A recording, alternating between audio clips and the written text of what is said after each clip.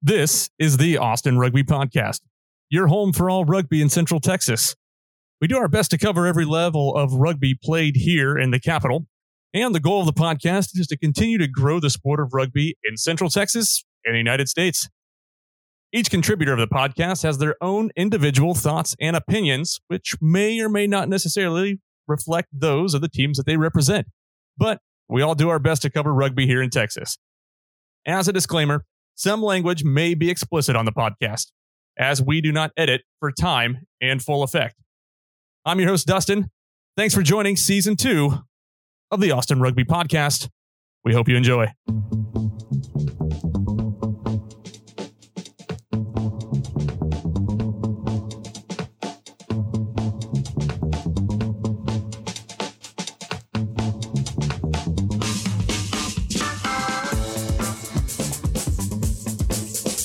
Hello, everybody. Welcome back to the Austin Rugby Podcast. My name is Dustin. As always, such a pleasure to have you joining us today.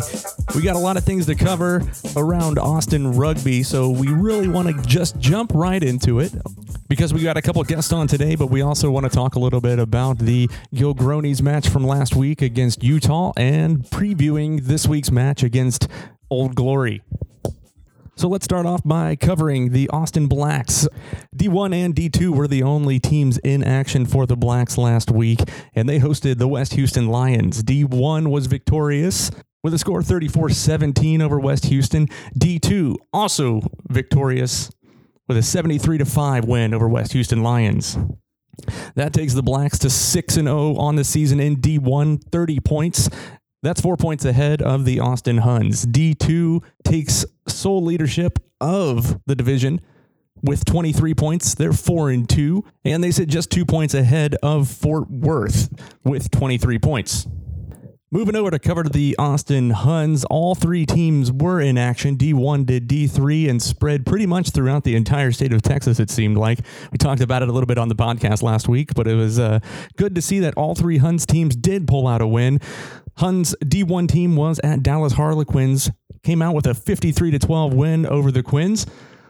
That puts the Huns at 5-1 and 4 points back of the Austin Blacks leading up to the last couple weeks of the season and that big matchup at Nixon Lane, which is coming right up around the corner. The D2 team went to Fort Worth and pulled out a fantastic victory, 15-14. That takes the standings for the Huns just 3-3. That takes the standings of the Huns D2 team at 3-3, but nipping on the heels of Fort Worth and the Blacks, who are leading that division. The D3 side traveled down to Corpus Christi and put a hurting on them. 71-12 for the Huns D3 side. That puts them in second place at 7-2 behind the undefeated Austin Blacks. Blacks D3 team at 45 points, Huns D3 at 36, and really making an exciting play in that Central Division. As for the other rugby club in the greater Austin area, the Orcs, they hosted Alamo City Rugby and got some redemption with that win, 66-5. That puts the Orcs at 5-5 on their inaugural season and 27 points for the other rugby club. Moving over to the Austin Valkyries, the Valkyries D1 side traveled to Houston Athletic and won 19-12, while the Austin Valkyries D2 side hosted Dallas Athletic and pulled out a victory 51-22. So if you look at it, a solid weekend of club rugby in the greater Austin area. Every team victorious. Man, talk about wins all around. If you count them up, that's the Austin Blacks D1, D2. Both of those teams won. All the Huns won. That's 5. Add the Valkyries in. That's 6. Add the Orcs. That's 7. Valkyries 6-7. Both D1 and D2 teams won. And the Orcs, that's 8. 8 wins for all Austin clubs in club play this past weekend. And of course, we'll talk about the Gilgronis in a little bit, but we want to get to some of our interviews.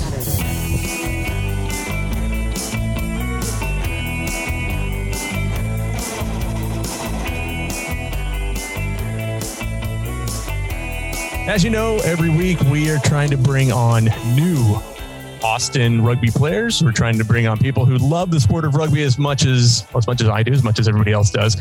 And I think it's important that we continue to bring on new players. We had some great guys on 3 weeks ago, excuse me. And then last week, of course, some of the players we brought on Mick Byrne.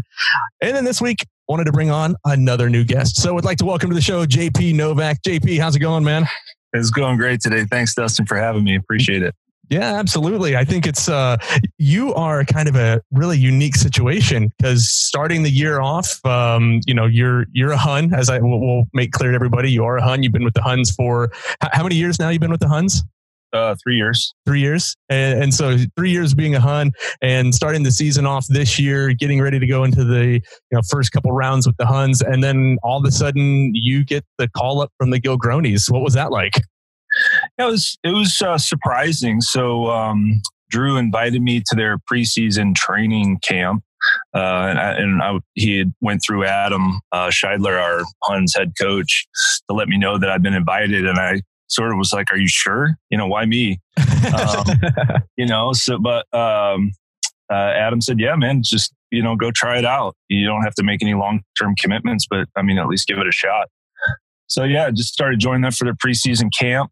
And I really enjoyed the guys. All the guys on the team were super welcoming and friendly, and it was really enjoyable. So, and then from there, I didn't think much of it other than I would be, kind of like a training guy, be on their practice squad, holding bags, getting the other guys ready for games. And then all of a sudden I'm starting the first game. So it was pretty wild. Yeah, exactly. I was getting ready to say it. And then all of a sudden,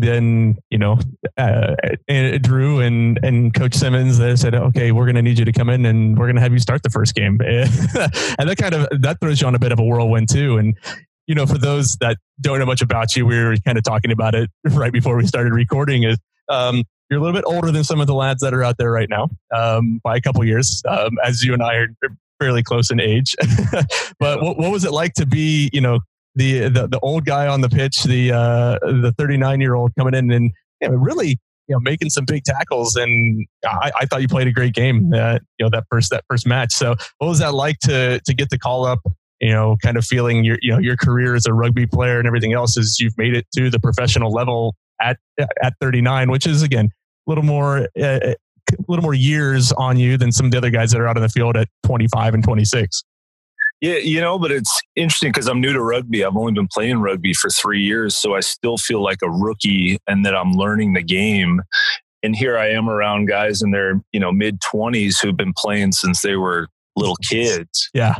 And so I don't feel like I'm the old man out there because I'm trying to learn so fast and soak it up and catch up with these guys that I actually feel like I'm the rookie, the young guy, the new guy. And physically, we've been doing conditioning the last couple practices and, I can pretty much outpace everybody. And I don't know and I've always heard that as you get older, your mental strength increases, your ability to handle discomfort and pain can actually go up. So I think in some ways I may not be as explosive as I was when I was younger, but I have other advantages that are showing up and I'm using that to my advantage. That's fantastic. So, obviously, like you said, you've been playing for just a couple of years now, 3 years. That's not a long time to play rugby. How did you get to rugby from previous sports? As I think you mentioned, you played college football. How did you get to find rugby here in Austin? How did you get to find the Huns? And what was the transition like, for you? So it's an interesting story because my father was a national level rugby player for England. He played on the English national team from 1970 to 73. Yeah. Oh, that's a fun fact for everybody on the podcast. Yeah, he's, from where I was born in England, the town of Eastbourne. He's got his picture up on the wall at the local rugby club because, it's kind of a big deal to have a local guy make it to the national side. So, for sure. My dad, being a big rugby player, though, growing up, he tried to steer me out of violent sports. So he didn't want me to play American football. He didn't want me to play rugby because he ended up injuring his back later in his career. So he was trying to get me to play soccer. and not be so violent. So growing up just playing soccer, and then in high school, I went out for the football team to be the kicker. And, really I was, starting kicker, and kind of, figured out that I liked being physical with people, and just eventually sort of made my way up to being a starting football player, and then got a chance to play Division I football at James Madison. So that was kind of a roundabout way to get to football. But then after football ended in college, I just was playing basketball around Austin, in different leagues and different things. And a friend took me out to the Huns Blacks game in 2017 when the Huns went on to win the Division I national championship. Mm-hmm. And I saw that game and I was like, wow, this is like basketball, but combines sort of my love of physicality and a little bit of violence like football. And so I immediately was like, oh, I want to do this. And I went to my dad and I said, hey, Dad, I want to play rugby. And he tried to talk me out of it. Really? Yeah, I was 36. He's like, you're 36 years old. You've got two children. You got a business you're running. He's like, don't do it. You'll get hurt. And I said, yeah, I understand all these risks and I get it. I know it's going to be hard, but I really want to do this. And I'm at a point in my life where I feel like if I don't do it now, I may regret it later. Man, so, that's a pretty awesome story. Just kind of with all the different facets and all the different ways that rugby found its way back into your life.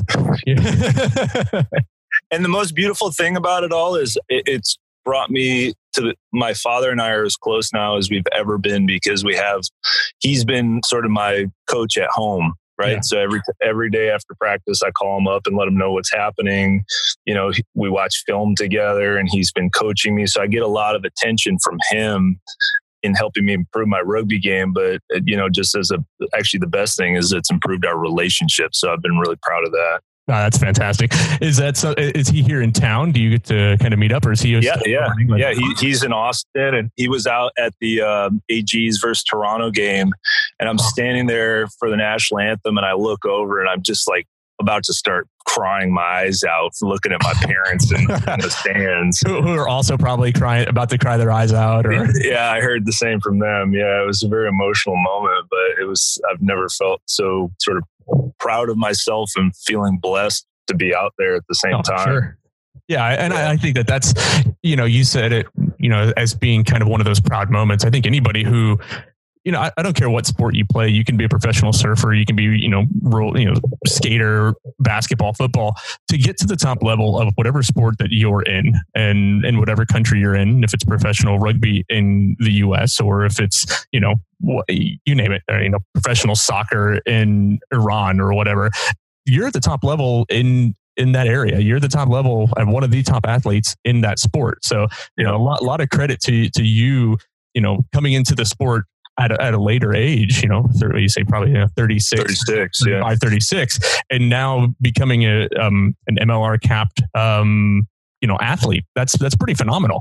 And, it's something that kind of, gives us who have been out of the game for a while and old and injured, can I make a comeback? And the answer that I'll have for that is no. My comeback will never happen, and I'll continue to do the podcast. So, well, that's, I think it's great that, you're still active. Obviously you weren't on the squad last week. You've been playing, you do play at the Huns when you aren't playing with the Gilgronis. What's been the season like so far for you guys in the Huns? You're in a pretty tight race with the Blacks, at top of D1 right now.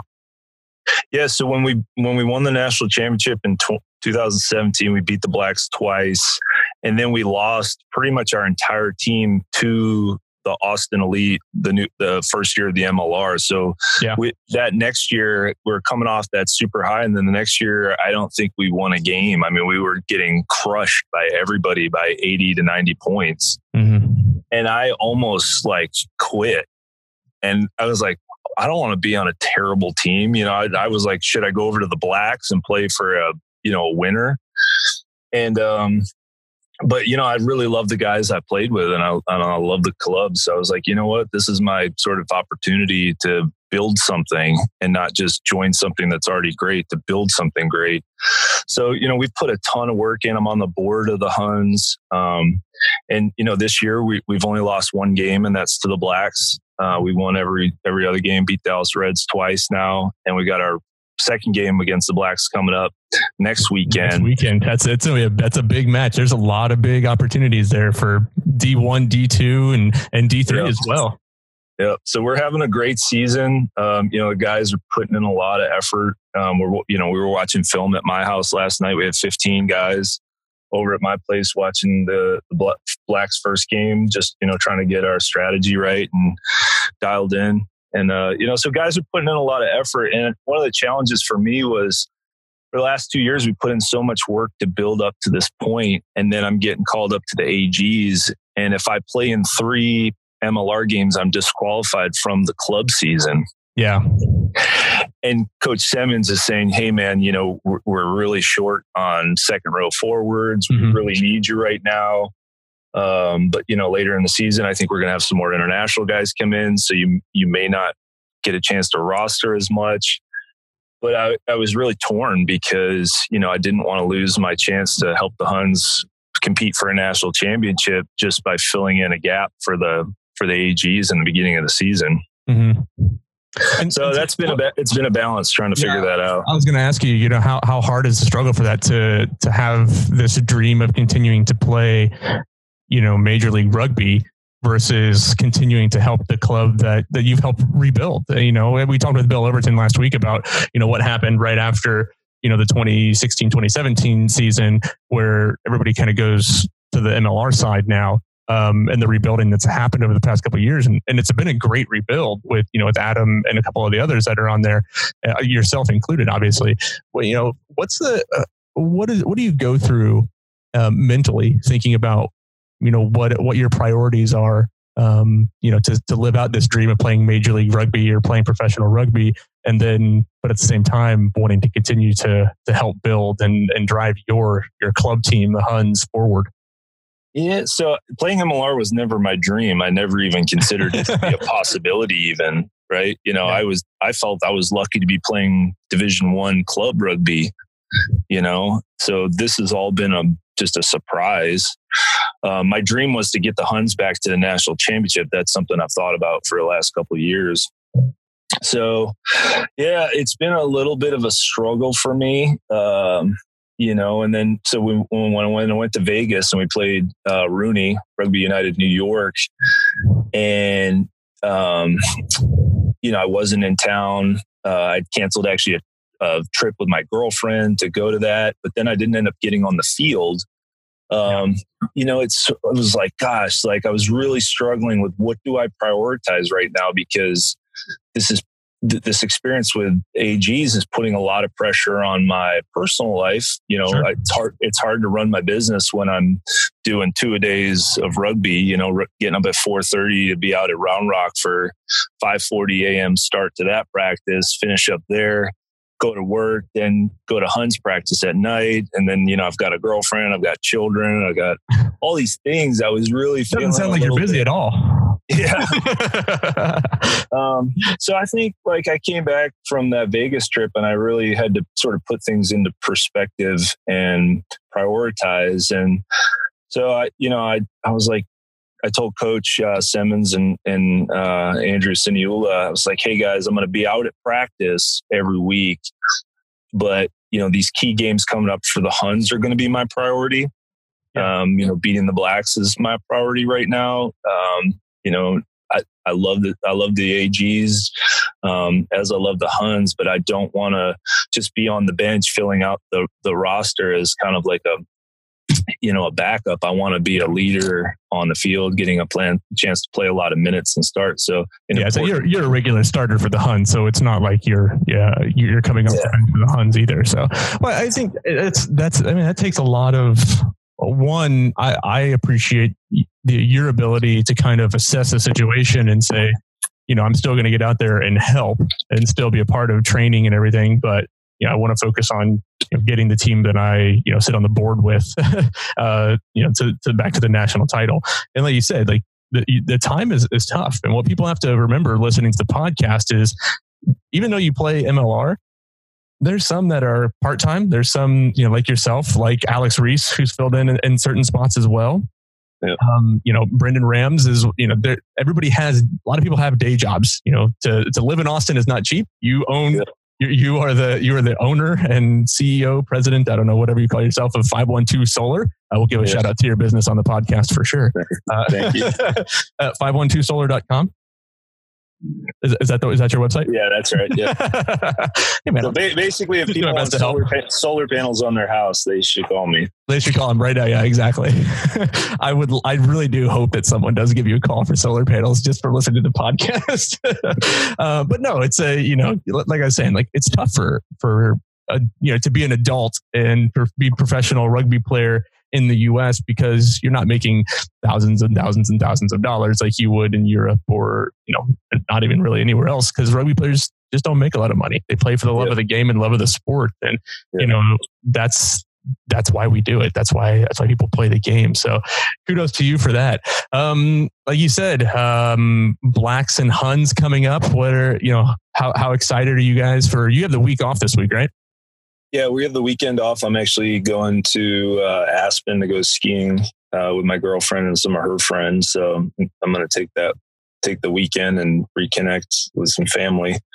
But yeah, I think, we won the first half against the Blacks in the last game. We were winning at halftime. We had about a 15-minute period where we just got way too loose and lost focus. And the Blacks are really good at counterattacking and exposing mistakes when teams make them, and they put on 3 tries in 15 minutes. Other than that, I feel like we won the rest of the game. So we have 65 minutes of great film of where we beat the Blacks, and then 15 minutes of film where we fell apart and lost the game, which gives us a lot of confidence to know that, hey, we just need to, tighten it up and keep our cool and play our game for a full 80, and we can absolutely win this. Yeah, for sure. I mean, I definitely agree with you. I was at the match. It was a phenomenal game. But like you said, 15 minutes of, you kind of lose your head, a couple turnovers that you guys had. Then the Blacks, they counter very quickly, and they do a good job of that. And they're kind of notorious for doing that over the past couple of years. But yeah, I think it's important. And obviously we want to get more people out to that game. It is a home game. Again, I always laugh because we talk about, home games, intercity rivals, the field's only separated by about 3 miles as the crow flies. So it's right down the road, but Nixon Lane, I think games start at 12 o'clock.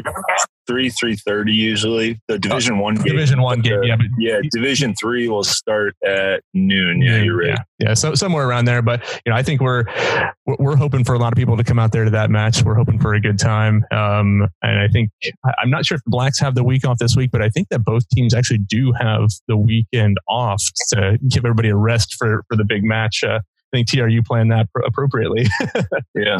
Well, hey, JP, I love the time. Love kind of having you come on, tell your story, and kind of learn, a little more about you. I think it's important. You kind of are one of the unique ones that's started with the Huns, moved over to the Gilgronis, but kind of making sure that you stay true to your roots, and there's something to be commended upon that. So we really appreciate the time. Thanks for coming onto the podcast and chatting with us. Any other, kind of shout outs that you want to give on the podcast? We'll send this all over social media so you can share it with all of your family and friends, and tell your dad that you're now on a podcast. Absolutely. The Huns I'm also part of a leadership group that's preparing for our summer 7 season. Oh yeah. Bloodfest coming up. Yeah, we got Bloodfest. It's a lot of fun, but we've put on, this is now, I think, our 2nd or 3rd year doing a collegiate scholarship program where we're giving money to college players to come play with the Huns. To subsidize their living cost of relocating to Austin for the summer. But we're looking for rugby supporters in Austin who would be willing and able to house these guys. And it doesn't have to be free. You can actually charge a rent if you want. But if you have an extra room or an extra bed or something where we can place these college rugby players and you'd be willing to house them up for a couple months, reach out to me or reach out to the Huns and just offer that up, because that would be a big way to support the rugby community in Austin. Yeah, absolutely. That's one of the things that I I saw the post a couple of weeks ago for it. We're talking, it's about $6,000 worth of scholarship for a rugby player who wants to come out and just kind of hang out. Deadline to apply for that is February 29th. So we've got 40 applicants already. Yeah. Yeah. That is quite fantastic. 40 applicants for that. Again, if you want to find out more on that, go to hunsrugby.com/scholarship. You can get more information. You can reach out to JP. I'm sure he'll go on there. You can visit JP's business at 512solar.com as well. So absolutely. Again, promoting everybody's business. I love it. So, JP Novak, thanks for the time today. Really appreciate it. Good luck next weekend against the Blacks. We'll be out there. We'll be watching. Hope you have a good one, man. Thanks, Dustin. Go Austin Rugby.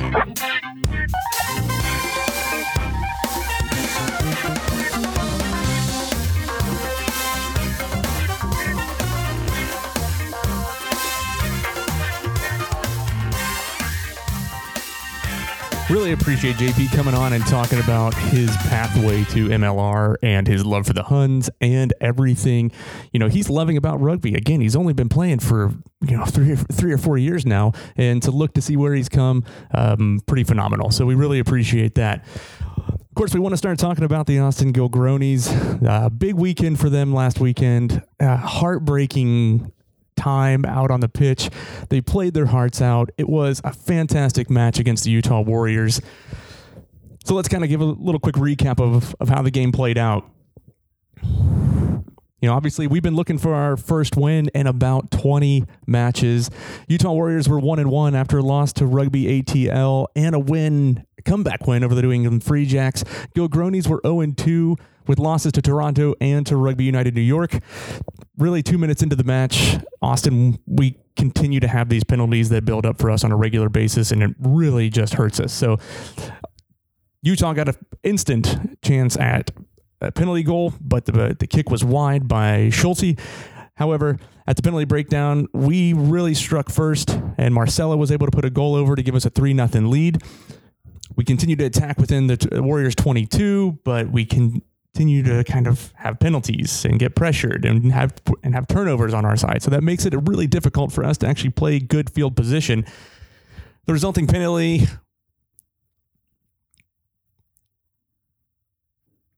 led to a 5-meter line out, and around that same time, Jamie McIntosh, with his first start of the season, was sin-binned.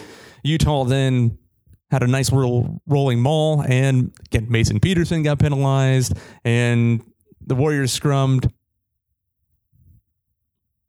multiple times, I think about 3 or 4 times.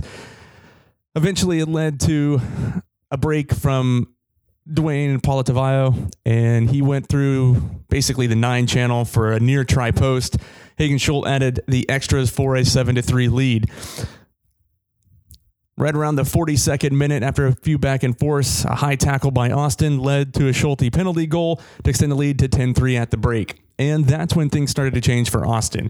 Frank Halai came on for Penny. Penny had a good game, but was just kind of struggling a little bit there towards the end of the first half. Frank came on into that 13 slot, and really the first touch of the ball, he broke off for a 43-meter run.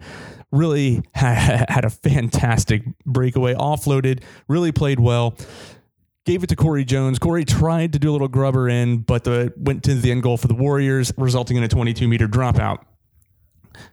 However, Austin kept attacking and attacking and attacking, and it was really just a fantastic play. Following a quick tap from penalty, a breakaway by Marcelo Torrealba, 2 or 3 phases more, Tion Erasmus scored a try. Fantastic, diving into the try zone. However, he was injured on the play. It was just a stinger, but it was really, really a fantastic run of play for Austin. Torrealba conversion led the match at 10-all. And then, of course, there was a Rodrigo Silva high ball taken by Utah. Warriors were penalized at the breakdown. We kicked for touch in a line out, and a fantastic breakaway by Zinzan Ellen Puddock allowed Austin to offload the ball to Lino Sanitoga, passed it out to Corey Jones. Corey Jones broke a tackle, offloaded sweetly on the inside to Frank Halai to score his first MLO try of his career. We really hope that that's something that continues here. We want to see more tries by Frank and by the team. Utah was able to slice into the lead 17-13 after a turnover and a penalty goal. And then, of course, there were multiple attempts, multiple tackles by Utah that pushed Austin to the limit. Michael Baska stole the ball a couple times.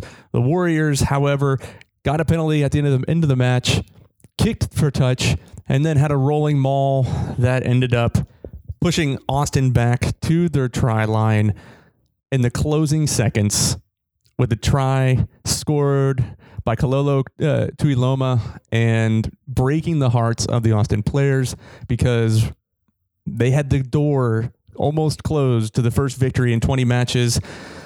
Schulte added the conversion afterwards for a 20-20 tie, and just so disappointing. We had it. We were so close. However, we couldn't close the match out like we needed to.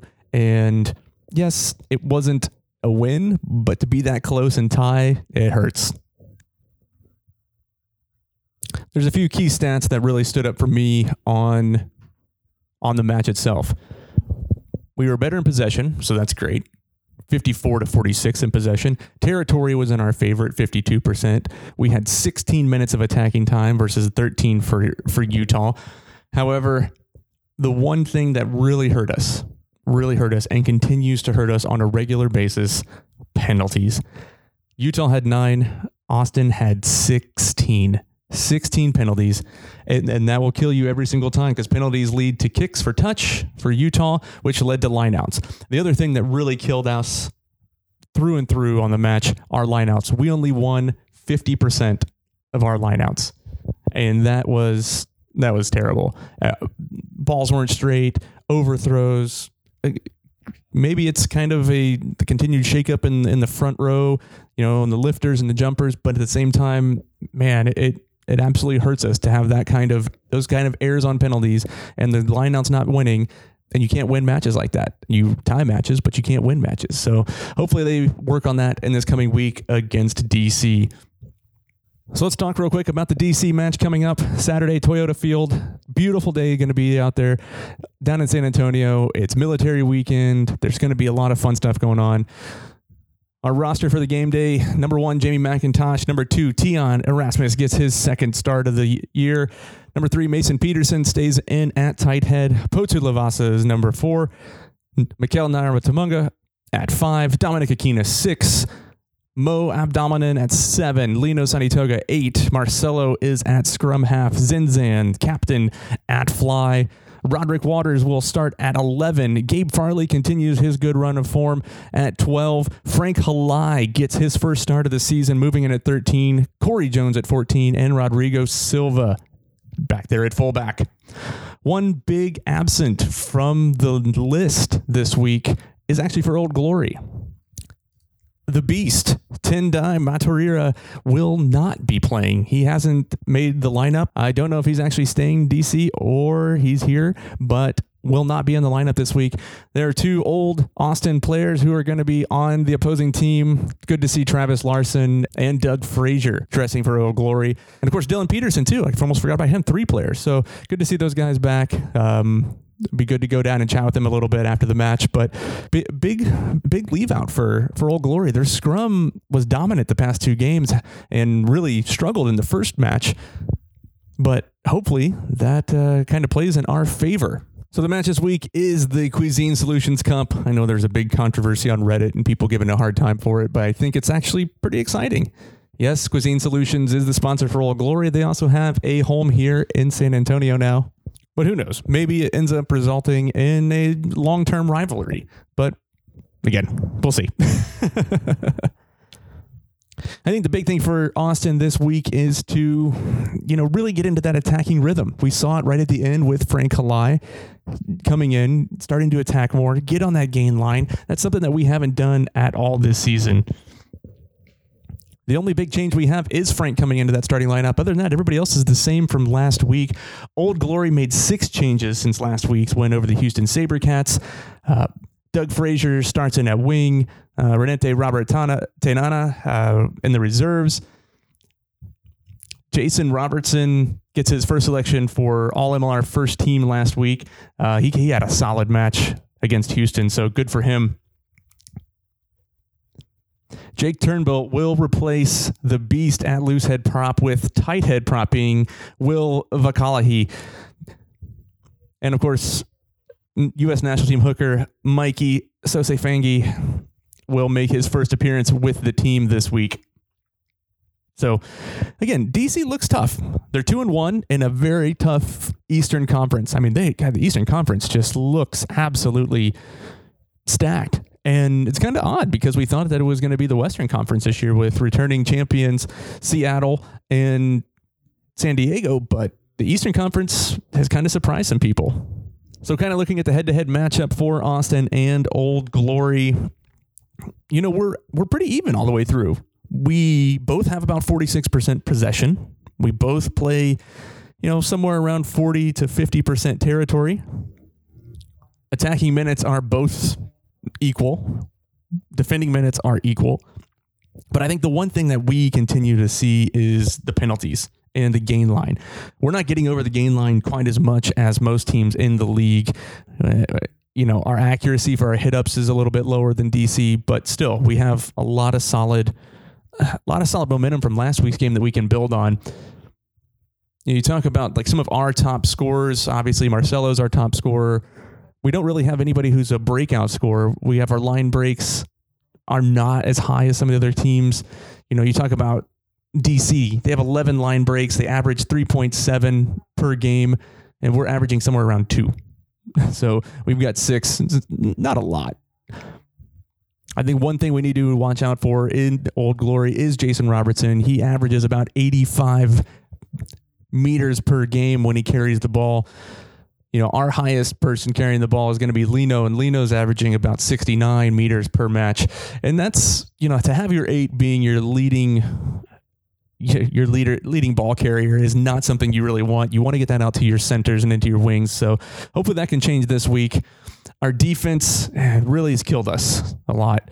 You know, we have we make a lot of tackles, but that means we're on defense a lot. Potu Lavasa, he's got 44 tackles on the season. He averages about 14 a game. Him and Dominic Aquina, that's the reason why they were in the starting 15 for the MLR week 3, because so many tackles last week. Their tackle accuracy is spot on. Dom's is 100% last week, and so far this season, I think he's pretty close to 100%. Gabe Farley is the reason why he's coming back, is because he's got a solid tackle percentage. And Potu he averages about 1.7 dominant tackles per match. You know, for DC, Gordon Fullerton is somebody who's also got to watch out for him too. He averages about 2 dominant tackles per match.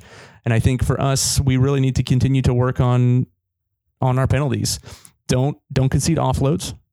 You know, we average about 8.3 a game, and don't concede penalties. That means wrapping and tackling and getting people to the ground on, you know, when they need to get down there. We are first in league in penalties conceded, but Old Glory is third, so they're not far behind. And really for us, I think the big keys for us to pull out the victory this week is going to be sitting down and making sure that our lineouts are good and our scrum is good. With the Beast not playing for Old Glory, that's going to give us a lot of opportunity to push that scrum as hard as we need to, but we really need to clean up our lineouts. That's really important. So that's kind of what we got for this week's match for the Gilgronis. I'd love now to bring on our Gilgroni player this week. So hope you enjoy this interview.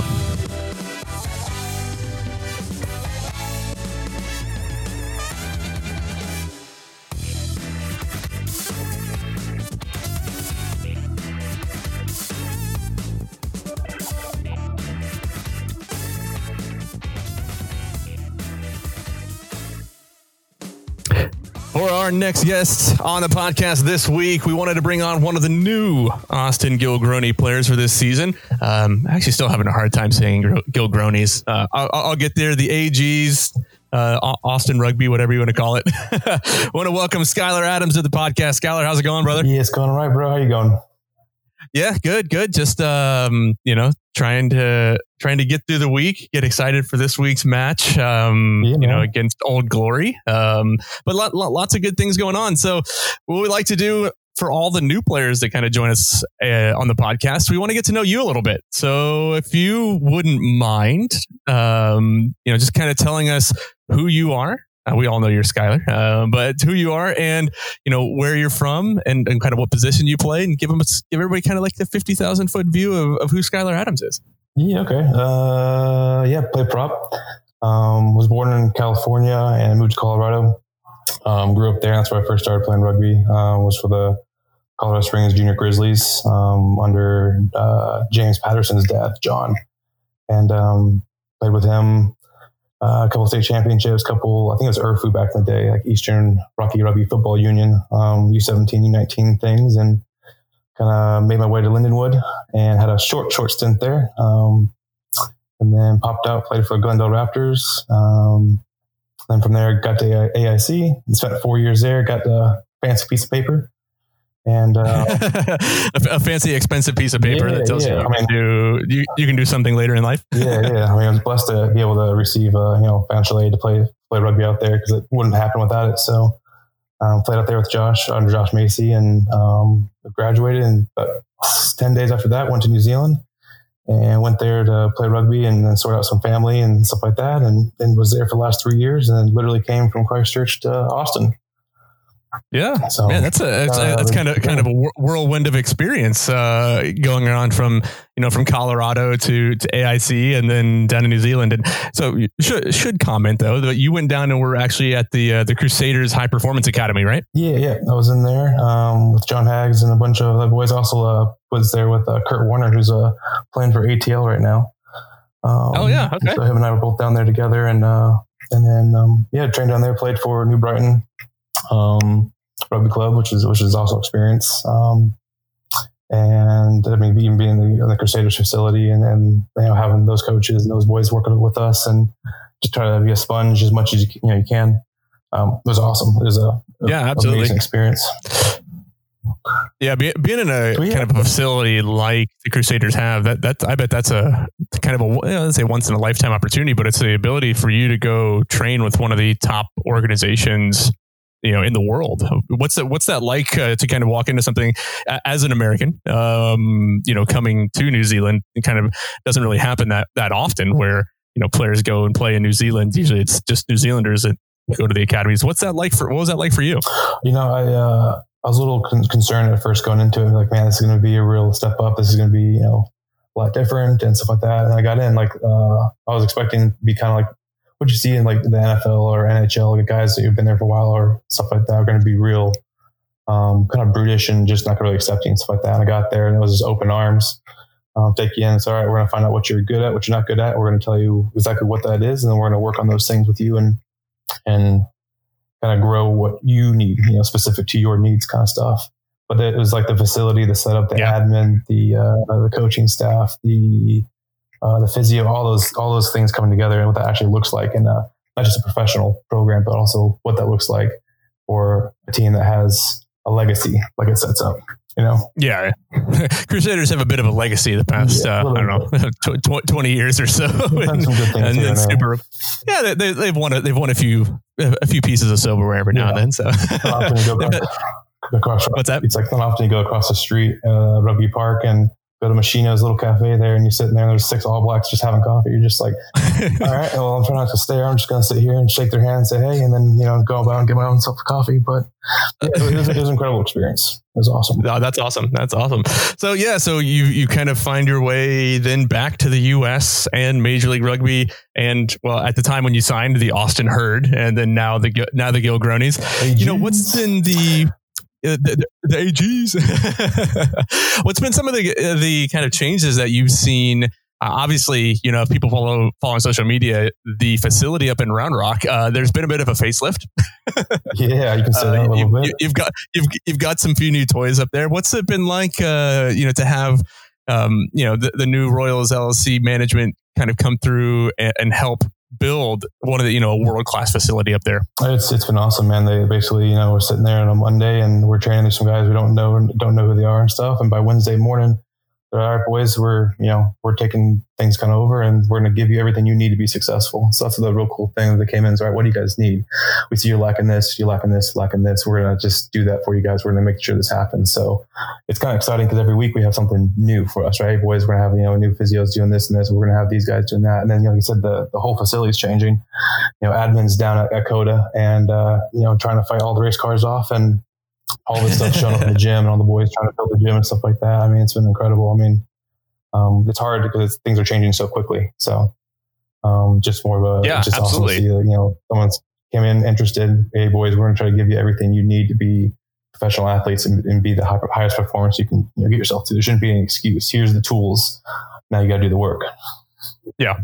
And it's, that's kind of, great to see from our standpoint as fans, as people who followed the club. And I think it bodes very well to this kind of mentality of, we have world-class players and athletes and people coming into the organization. Why not have world-class facilities?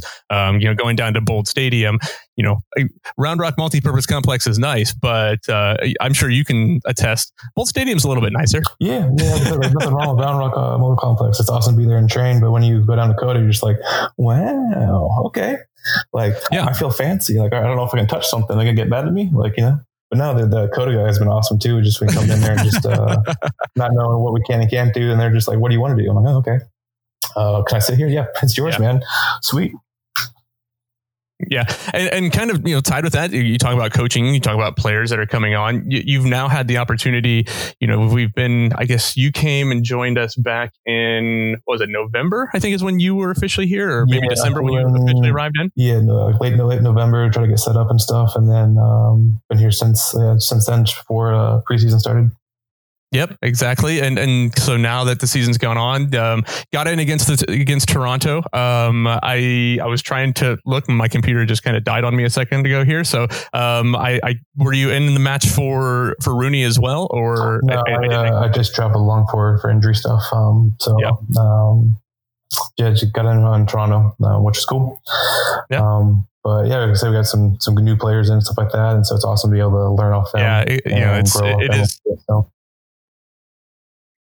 Yeah, players like, again, you being a prop coming in, having somebody like, you kind of already had Juan Echevarria who's here, and he's I don't know, say 70 caps with Uruguay or something like that. He's a great international prop. But then, of course, you've got an All Black. You got Jamie McIntosh with the team now. What's it like to kind of, have such a variety of players, like yourself and Larome, and, you've got Mason, kind of the Americans, but then you've got, international guys like, like Juan and like Jamie, that you guys are all trying to communicate and be on the same wavelength and, push one another to that next level. Yeah. So it's good. It's like we get to compete with them. So, they set the bar, and now we get to see where we kind of stand against them. And the cool part is, once it's done and dusted, they're there saying, hey, I should try this, do that. They're passing on knowledge. Hey boys, the front row needs to change this a little bit. So it's, working, iron sharpens iron, right? So if we can give them good stuff to get better and push them, then they can give us good things to push back. So I thought being a good positive mindset and, competing against each other, but cooperating, because, the AG's got to win. That's what we're worried about. Right. So yeah, for us, it's about making that happen. So what's the way we would do that? Okay, cool. Well, let's try this, That's great. And I know that, there's been a lot of players. We talked with JP Novak a little bit ago, and, it's really kind of fascinating his story. Obviously he's a Hun who came onto the AGs. Have you kind of aligned yourself with the Blacks or the Huns here in town and dressed up with either of those? If you don't want to admit who you're rooting for, you don't have to, but there are definitely two camps on the team right now. Yeah, definitely. I got to play with the Huns a couple of times, and I got to play against the Gilgronis with the Blacks one time. And honestly, they're both awesome. Like, I'm not going to pick one or the other, because I think it's about rugby. You get in trouble. Yeah. And so I'm just, it's awesome to see those guys and have such good, programs and clubs, and then be able to have guys come from there, come to our trainings, train with us, and take things back, and have us, we have the availability to drop down and play with them if that's possible and stuff like that. So I think it's awesome that there's two teams so close to one another. That's just doesn't, you don't really see that in any other place. Like when I played with the Raptors, it was basically just the Raptors, and now we have the Barbos, which can compete and stuff like that. But it wasn't, usually you see one city have one, real good D1 team, and Austin's got two. And so, exactly. Cool, 3 miles apart from one another, as JP and I were talking about, as the crow flies 3 miles. Like put that in MapQuest. I was like, what? It's right here. Yeah. It's literally right down the road. Yeah. But there's a lot of passion I've noticed from the boys who play for the clubs and stuff. And they're, real strong Blacks, real strong Huns. And I popped on Reddit a couple times to read some of the old histories and stuff and things. And so it's cool to see that.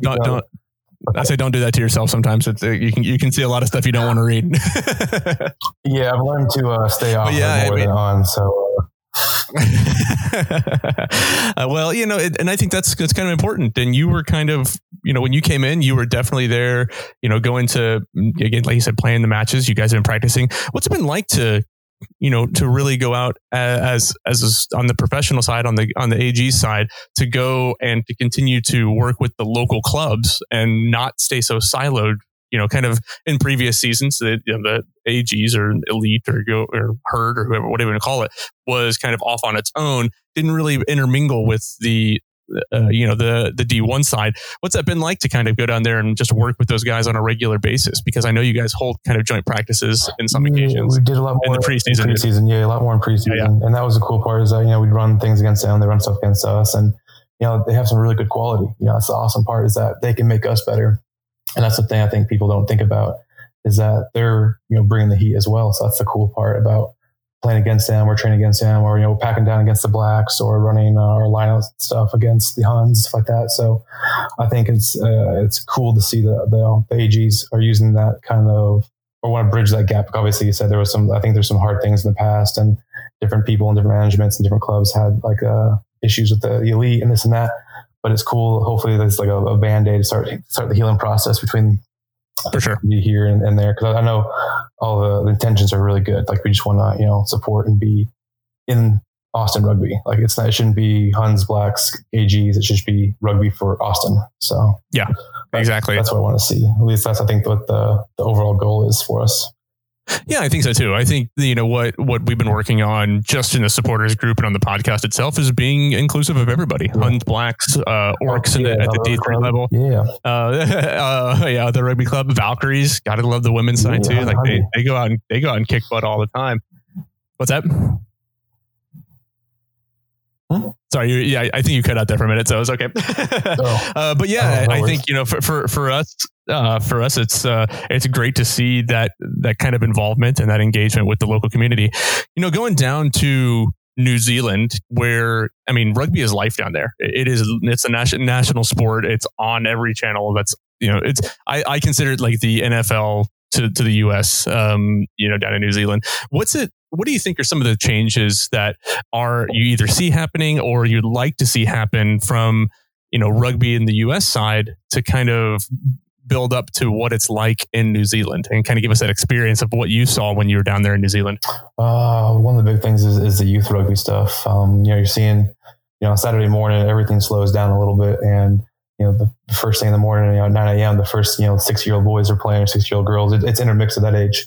And so if you're walking to the park in the club, like if you play for a club, New Brighton had, 10, 15 teams for that age group. And then there's U9s, U10s, U14s, U16, 17s, and U18s before you go into like the Colts side and stuff like that. And so there's grades for every age group.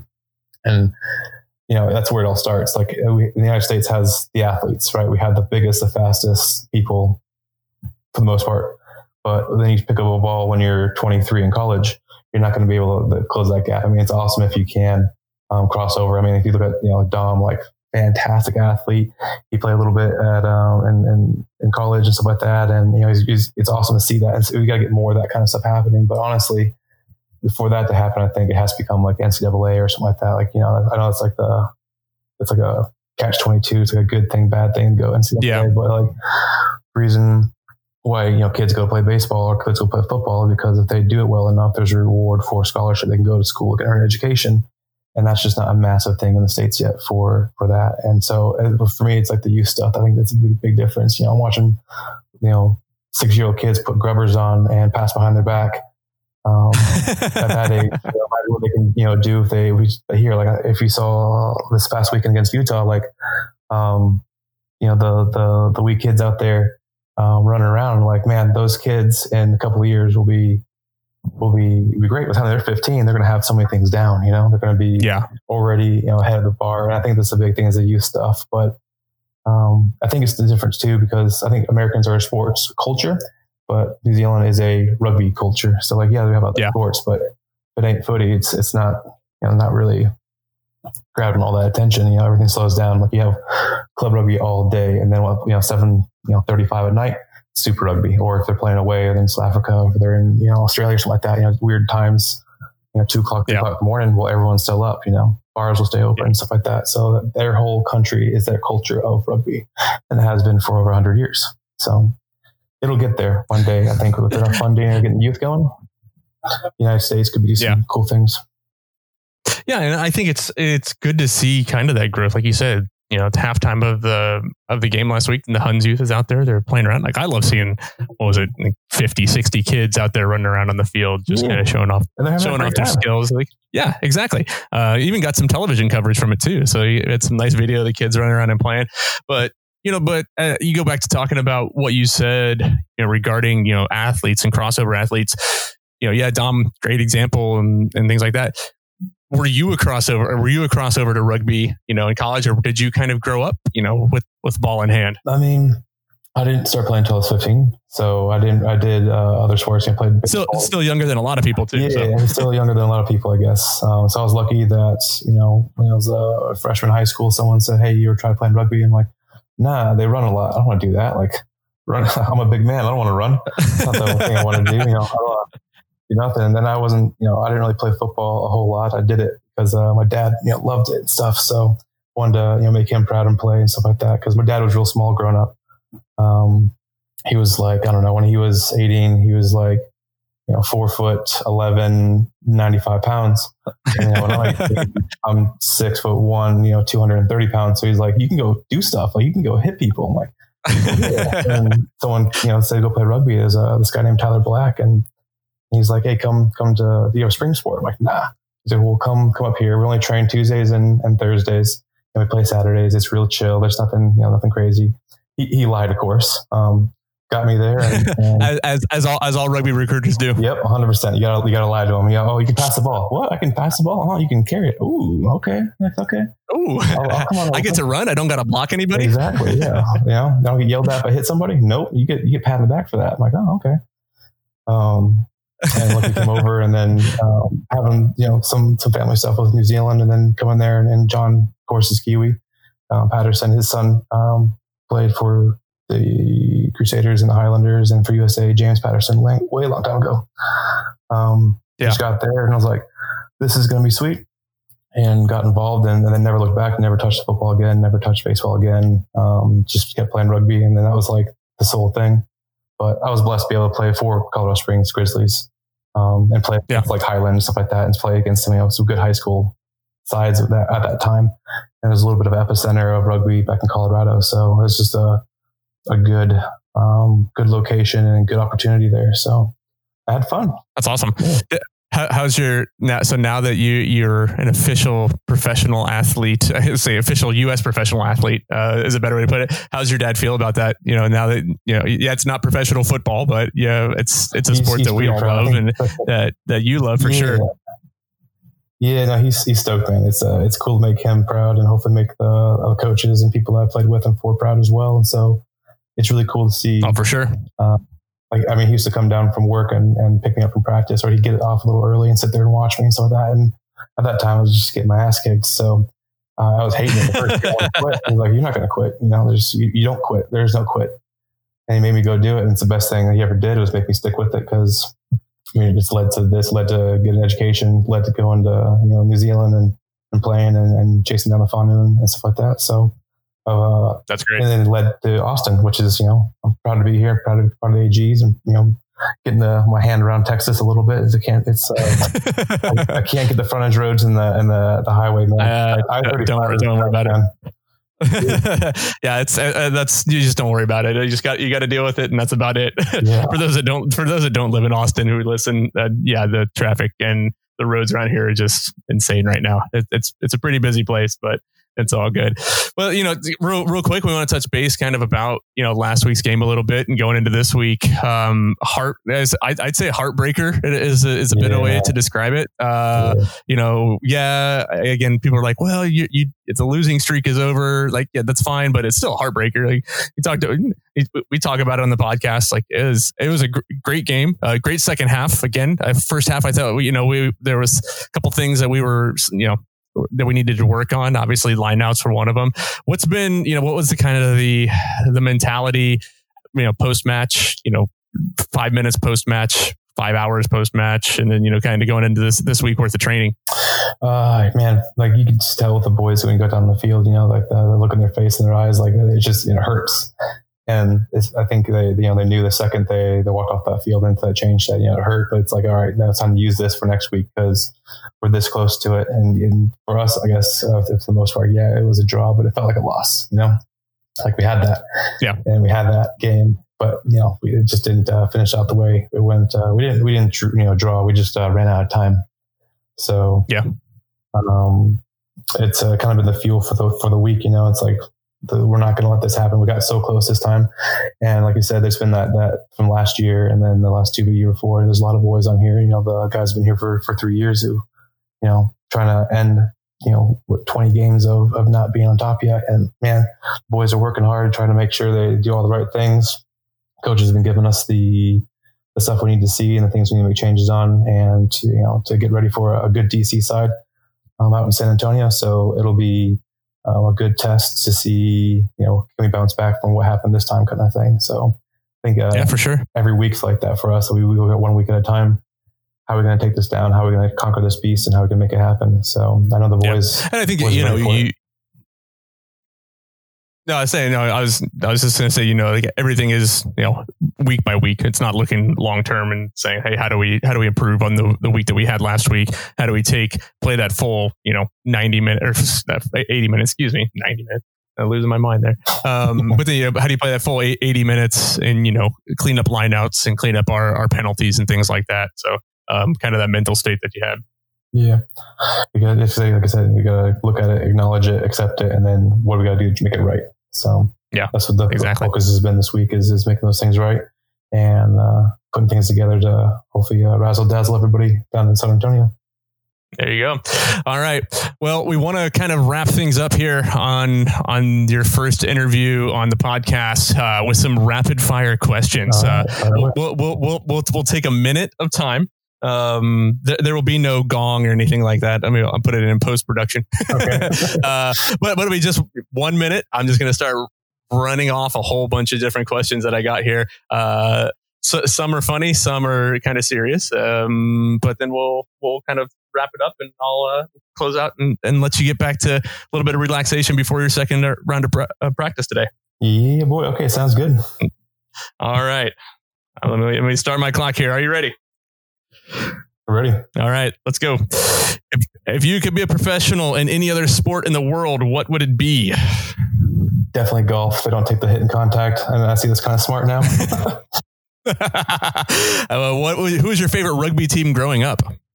Always was the Crusaders. Always watching and having John, be a part of Canterbury and stuff.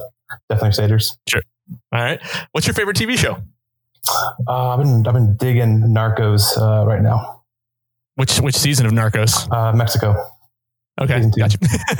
Got to quantify some of those. Yeah. Who is the best dancer on the team? Lerome, man. Lerome White. Best dancer. He's got the moves. Just got to ask him for him. Lerome. Who's the worst dancer on the team? Probably me, actually. Probably me. I don't know what I'm doing. That's funny. What was the last thing you cooked? Last thing I cooked was tofu burgers, actually. Tofu burgers. What's one thing you still own from your childhood? One thing I own from my childhood. I have a watch my grandfather gave me that's broken and beat up and not very nice, but it's still got it. That's awesome. Last question. Who has the best hair on the team? I'm going to say Dom Aquina. I want to go with Dom. He's got some beautiful hair. Yes. I know Corey's going to say something about that too. So beautiful as well. You can't have it all, boy. Come on, man. You got some nice flowing locks there. You could have said you. Nah, I'm a forward. Dom does have. Dom's a forward. I'm a front rower. Then let's go with that. Yeah. About the hair. Dom, I know it's a different. It's a different level of forward. Maybe that's true. The flowing locks that make him run so fast. Probably. Well, hey, Skylar, appreciate. Oh yeah, exactly. Right. Always funny. Well, hey man, I do appreciate the time. Always a pleasure to talk to some of the guys and just kind of, shoot the shit for a little bit. That's kind of what we love doing. Yeah, So good luck this week. Home game, sort of, is a home game. Playing down in San Antonio against DC. Any last things, any last shout out you'd like to give to anybody who will be listening to the podcast this week? Yeah, man. Up the boys, up the AGs, man. Let's go get it, boys. Yep. All right. Skylar Adams. Appreciate it, man. Have a good one. Thanks, guys.